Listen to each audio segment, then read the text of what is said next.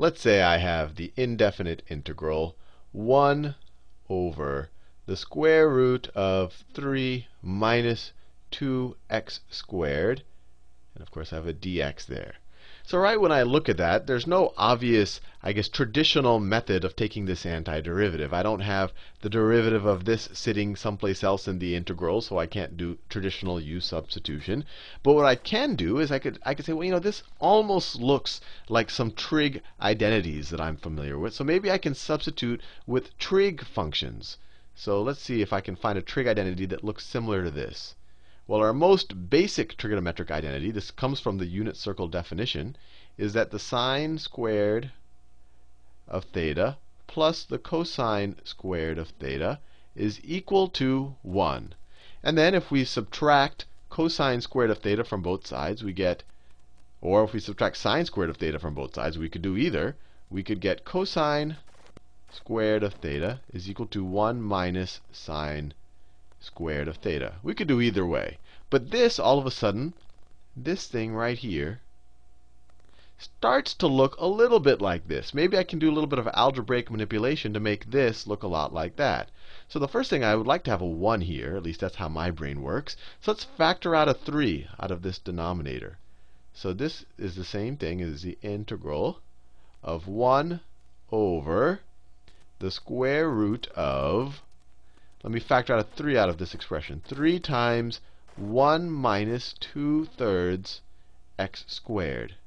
All I did nothing fancy here. I just factored the 3 out of this expression. That's all I did. But the neat thing now is this expression looks a lot like that expression. In fact, if I substitute, if I say that this thing right here, this 2/3 x squared, if I set it equal to sine squared theta, I will be able to use this identity. So let's do that.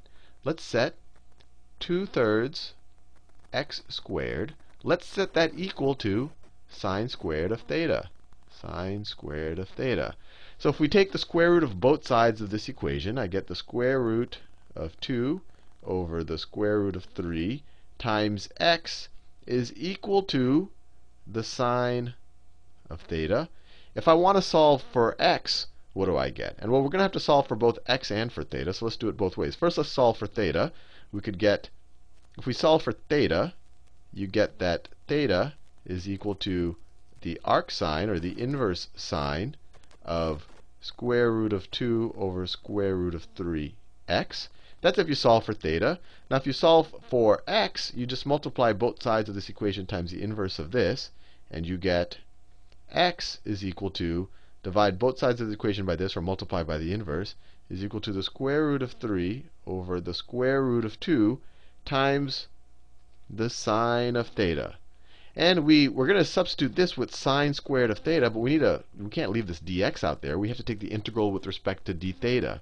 So what's dx with respect to d theta? So the derivative of x with respect to theta is equal to square root of 3 over square root of 2. Derivative of this with respect to theta is just cosine of theta. And if we want to write this in terms of dx, we could just write that dx is equal to square root of 3 over the square root of 2 cosine of theta d theta. Now we're ready to substitute. So we can rewrite this expression up here. We can rewrite it. I'll do it in this reddish color. I was using that. Let me do it in the blue color. We can rewrite this expression up here now. It's an indefinite integral of dx is on the numerator, right? I could, instead of writing this 1 times dx, I could have just written a dx up here. That could be a dx, and just like that. You're just multiplying it times dx. So what's dx? Dx is this business. I'll do it in yellow. Dx is this right here. So it's the square root of 3 over the square root of 2 cosine theta d theta. That's what dx was. Now, the denominator in my equation, I have the square root of 3 times, now it's 1 minus. Now I said 2/3 x squared is equal to sine squared of theta. 1 minus sine squared of theta. Now how can I simplify this? Well, what's 1 minus sine squared of theta? That's cosine squared of theta. So this thing right here is cosine squared of theta. So my indefinite integral becomes the square root of 3 over the square root of 2 cosine theta d theta, all of that over the square root of 3 times the cosine squared of theta. That just became cosine squared of theta. So let's just take the square root of this bottom part. So this is going to be equal to, I'll do an arbitrary change of colors, square root of 3 over the square root of 2 cosine of theta d theta, all of that over, what's the square root of this? It's equal to the square root of 3 times the square root of cosine squared. So times cosine of theta. Now this simplifies things a good bit. I have a cosine of theta divided by a cosine of theta. Those cancel out. Let's just get 1. And then I have a square root of 3 up here divided by a square root of 3. So those two guys are going to cancel out. So my integral simplifies nicely to 1 over square root of 2 d theta. Or even better, I could write this. This is just a constant term. I could take it out of my integral. It equals 1 over the square root of 2 times my integral of just d theta. And this is super easy. This is equal to 1 over the square root of 2 times theta plus c, plus some constant. I mean, you could say that the integral of this is theta plus c, and then you multiply the constant times this, but it's still going to be some arbitrary constant. I think you know how to take the antiderivative of this. But are we done? Well, no. We want to know our indefinite integral in terms of x. So now we have to reverse substitute. So what is theta?